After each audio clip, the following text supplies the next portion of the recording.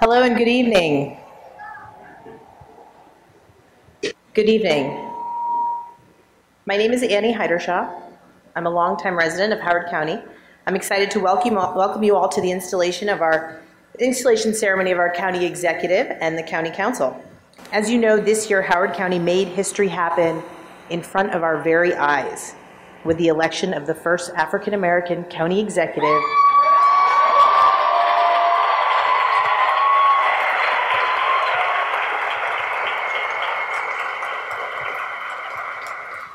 who will now lead our great county.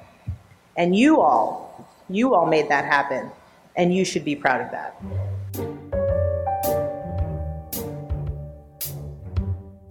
Welcome back. A lot has happened since our last episode, so I'm going to attempt to catch you up as best I can. The Howard County Council will have all new members after the election of November 6th. However, its party makeup is going to remain the same. It's going to have 4 Democrats and 1 Republican. In fact, that was the December 3rd swearing-in ceremony that you heard in the pre-roll. District 1, which includes Ellicott City, will be represented by Democrat Liz Walsh, who received 61.9% of the vote to defeat Republican Raj Kathuria. Earlier in the year, Walsh was victorious over incumbent John Weinstein in the Democratic primary. Councilman Weinstein was interviewed in an earlier episode of this podcast, episode 6 to be exact. In the other 4 seats on the council, incumbents either couldn't run due to term limits or opted for other pursuits. So the new members of the county council will be Democrats Opal Jones, Christina Rigby, Deb Young, and Republican David Youngman. As of this recording, I have not yet had the opportunity to interview any of the new members of the council. So I will not speak to how they feel about the flood mitigation plan that was passed by their predecessors or how they plan to move forward with it in the future. Those are topics for next season. Upsets in the county executive races. In Anne Arundel County, Democrat Stuart Pittman beat incumbent and Republican Steve Hsu with 51%. Hsu was hoping for a second term. And in Howard County, incumbent Republican Alan Kettleman lost his post to Democrat Calvin Ball, who won there with 52%. One of the largest developments since our last show was the election of Dr. Calvin Ball as Howard County executive. As you just heard, he unseated Alan Kettleman, who was seeking a second term. I was fortunate enough to interview Mr. Kettleman in a past episode, episode 6 as well, where we talked about his role in the research, formation, and passage of the current flood mitigation plan. If you haven't listened to it yet, I invite you to do so because he and John Weinstein share some of their reasons why they favored the tough decision to raise 10 buildings in the Ellicott City Historic District. In this, the last episode of this season, I speak with the newly elected Howard County Executive Calvin Ball, and I discuss his vision of the future for Howard County. I met with Executive Ball and his team on November 21st, just 2 weeks after the election and before his official installation in office. So that's where we are for now. Let's get started.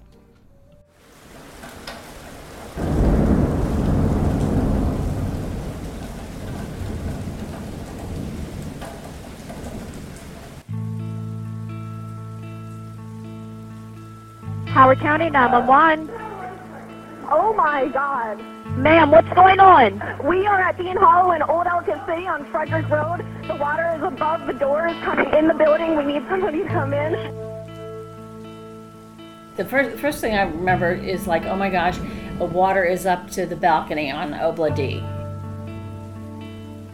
Oh, hi, this is 911. Somebody from this number just called and hung up. Is everybody okay? No, there's water in my store. It's flooding in Ellicott City. The threat of a flood had become the new normal on Main Street. The door next door won't open. We can't get out the back, and there is a lot of water. We're rolling our dice on a storm-by-storm basis. Okay, well, are we gonna die, ma'am? No, honey, I'm gonna do my best so that does not happen, okay? You want me to stay on the line with you for a minute? Jane?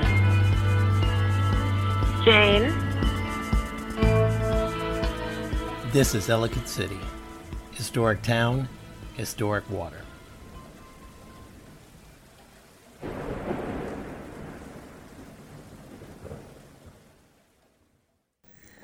Okay, well, I'm here with Dr. Calvin Ball, who is the executive elect of Howard County. Thank you very much for spending some time with us. Thank you for having me. Yeah, okay, well, just to start, let's talk about briefly, your background in politics. I know you're right now on the Howard County Council. When did you get elected? So I started appointed April of 2006 and then was elected in November of 2006 and then selected by my peers to be chairman in December of 2006. And I am humbled to have been the youngest person ever elected chairman of the Howard County Council in history. Wow. Now, have you always aspired to be in politics? Well, I always wanted to serve. I always wanted to make our community a better place. And really have an impact. And so I did a lot of volunteer work. I worked on our community village board, and when I saw an opportunity to serve on the county council and be a representative and a voice to the people, I was very blessed to have that chance in 2006. Okay, well, as you know, I've been doing a podcast on Ellicott City and the flooding and the mitigation plan and everything. And so what I always ask people, especially those who are very much involved in the process, about the floods themselves first. So can you tell us where you were in July of 2016 and how you found out about the flooding and your experience? So in July of 2016, I was actually serving as chairman of the county council. And I remember that night, the rains just continued, and I was in Columbia after an event, and the rivers were going higher than I usually see them, and I was getting very concerned about just our neighbors around the county. And then I realized through more and more information that Ellicott City was in danger, and the council member representing that district was actually out of the country. And so we were trying to pull together and ensure that everyone was alerted and see what we could do. And I'll just never forget the panic with some people and the importance of us pulling together. So and I understand that actually both floods, the water, unlike some of the ones in the past, like say Agnes, there was no really standing water. It just kind of went through Main Street, went through the historic district pretty quickly, and it was then gone away and left a lot of rubble in its wake. What was the feeling of the council right after that, the 2016 flood? I mean, was there an idea of, I know that there were some studies to mitigate flooding in Howard County before then, but tell me a little bit about the feeling of the council and yourself right after the 2016 flood. Well, I remember there was a lot of conversation in 2014 and 2015 about flood mitigation projects, stormwater remediation. The election before in 2014, there were a lot of people who ran against the rain tax, and we were at a crossroads of conversation about how important it was to commit resources and energy toward addressing the needs given our changing environment. And I think we were getting to a place where many in the community recognize the importance. However, I think our funding and our resources and our focus wasn't quite there leading up to the 2016 flood. And I think afterward, it was important for us to start really coming together and recognizing how we can assess what happened and help people begin to heal. Well, from what I can gather, the town really rallied and put together the EC Strong campaign, and some people, a lot of shopkeepers came back. And it really was a success story, from what I can see. And I laud everybody involved in that, because it certainly seemed like a monumental task. And then, unfortunately, May of this year, 2018, came along, and the same thing happened, or a similar thing happened. So could you tell me about your experiences then? Well, I think 2018 revealed that there were a lot of things under the surface that maybe should have had a little bit more focus. I think, after talking with some people in 2018 about 2016, some of them said that they felt rushed, that they felt there was more of a focus on the aesthetics as opposed to the infrastructure.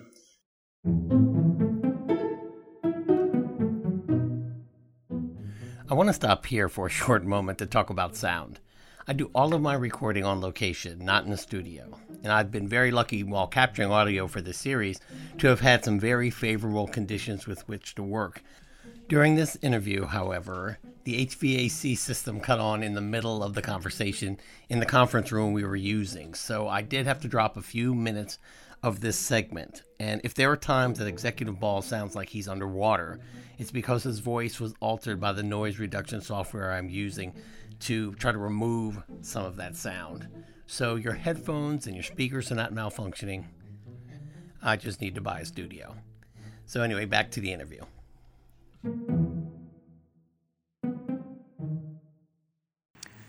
So, as the listeners of this podcast know, your predecessor in your elected position now of county executive, Alan Kittleman and John Weinstein, who have both been on the show, presented a flood mitigation plan. And part of that plan suggested or recommended, or actually was, I guess, part of the plan was to remove 10 buildings that are in a historic district on the south side of Main Street, Lower Main Street. I went to a few of the council meetings, especially the one where the funding passed, and you and another council member of the 5 had dissenting votes. Now, since then, you've been elected as county executive. The county council has turned over completely, if I'm not mistaken. There will be 5 new members to that council. Correct. So I know this is, very, you haven't even taken office yet. And so I imagine it'd be unfair of me to ask you to tell me what you're going to do definitively. But do you have a feeling about where things might go from here as opposed to the direction it was headed pre-election? So Ellicott City is an immediate priority. And I think the people, the residents, the business owners, those who care about Ellicott City are at the top of my mind. And during the deliberations about the plan from Mr. Kittleman and Mr. Weinstein, I had concerns about the investment of $50 million in a plan that would take 5 years, and even at the end of those 5 years would leave between 4 to 6 feet of floodwater going down Main Street. I had concerns about a process where we went outside of the normal budget process, and they recommended even taking money from the Route 1 fire station. And I think that we should be investing in our fire stations and in public safety to ensure that we are cognizant of response time, and we think about those things throughout the entire county. So I was concerned about pitting the public safety of one community against the public safety of another. We knew that there were challenges of flooding along Main Street before the 2018 flood, and I wish that there would have been more investment before that conversation.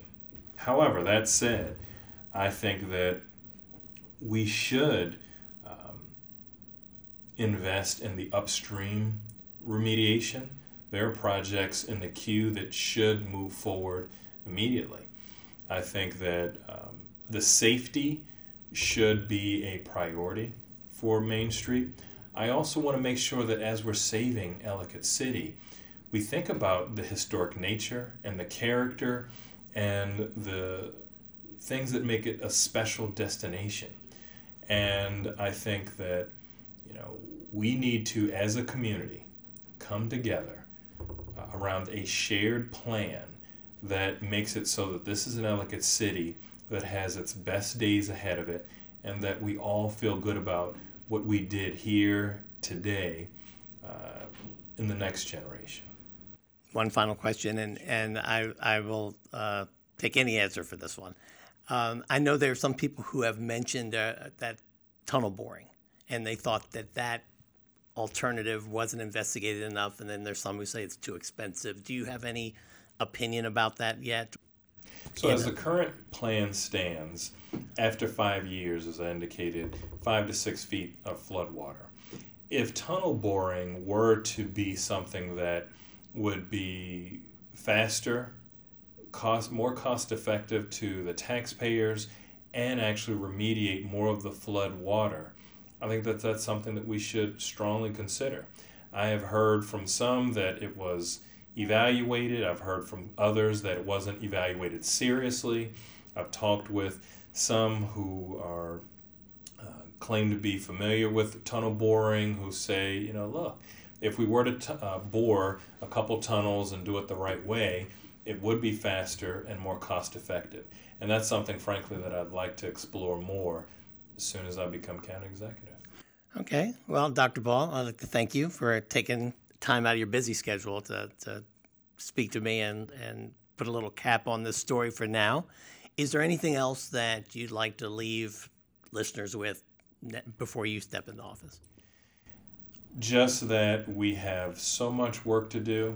We're going to do it as a community, and we are going to make things so much better for the next generation, but we're only going to be able to do it if we do it together. Okay. So thank you very much, and congratulations. I forgot to tell you that. I appreciate it. All right. that. Bye-bye. Bye-bye.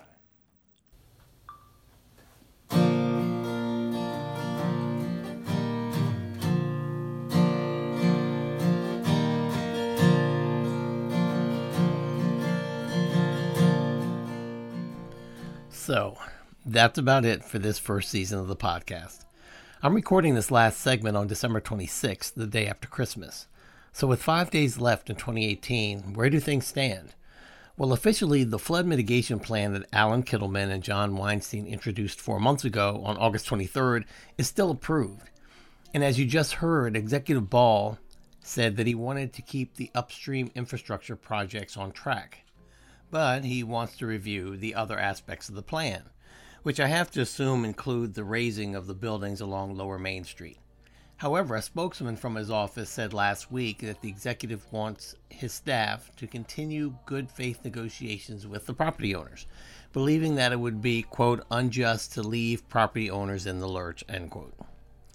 In another new development, Don Rower, a developer who, with Joe Rudder, co-owns the buildings where Tea on the Tiber once operated. We've talked about Tea on the Tiber in several previous episodes. He said that he'd rather save the building, which is one of the 10 buildings proposed for demolition, than to, quote, see the money, which is the money slated for acquisition, go to fix the sidewalks along Main Street. Rower said that he would also be in favor of moving the building stone by stone instead of raising it. And we also talked about that plan in episode 6. And it was recently reported by the Baltimore Sun that the developer, Rower, said that he had asked the county to consider his reconstruction as opposed to the acquisition of that building. But he also said that if keeping the building conflicts with the overall vision for the district, he would let the county acquire it. So as you can see, this story is far from over, and I'll do my best to bring you more information next year with Season 2. Please subscribe to the podcast on Apple Podcasts or on SoundCloud or Spotify or wherever you listen to this podcast so that you can get the latest episode the day they are released. Ellicott City, Historic Town, Historic Water is a production of the Fletcher Group Incorporated in collaboration with the Number 1-2 podcast. Some of the music in this episode and previous episodes was supplied by PurplePlanet.com. Original compositions were graciously provided by Gordon Roberts. Our exit track is The Rain Song, written and performed by Voices 3. I'm Howard R. Fletcher. Thank you for listening. Have a happy and prosperous 2019. Bye-bye.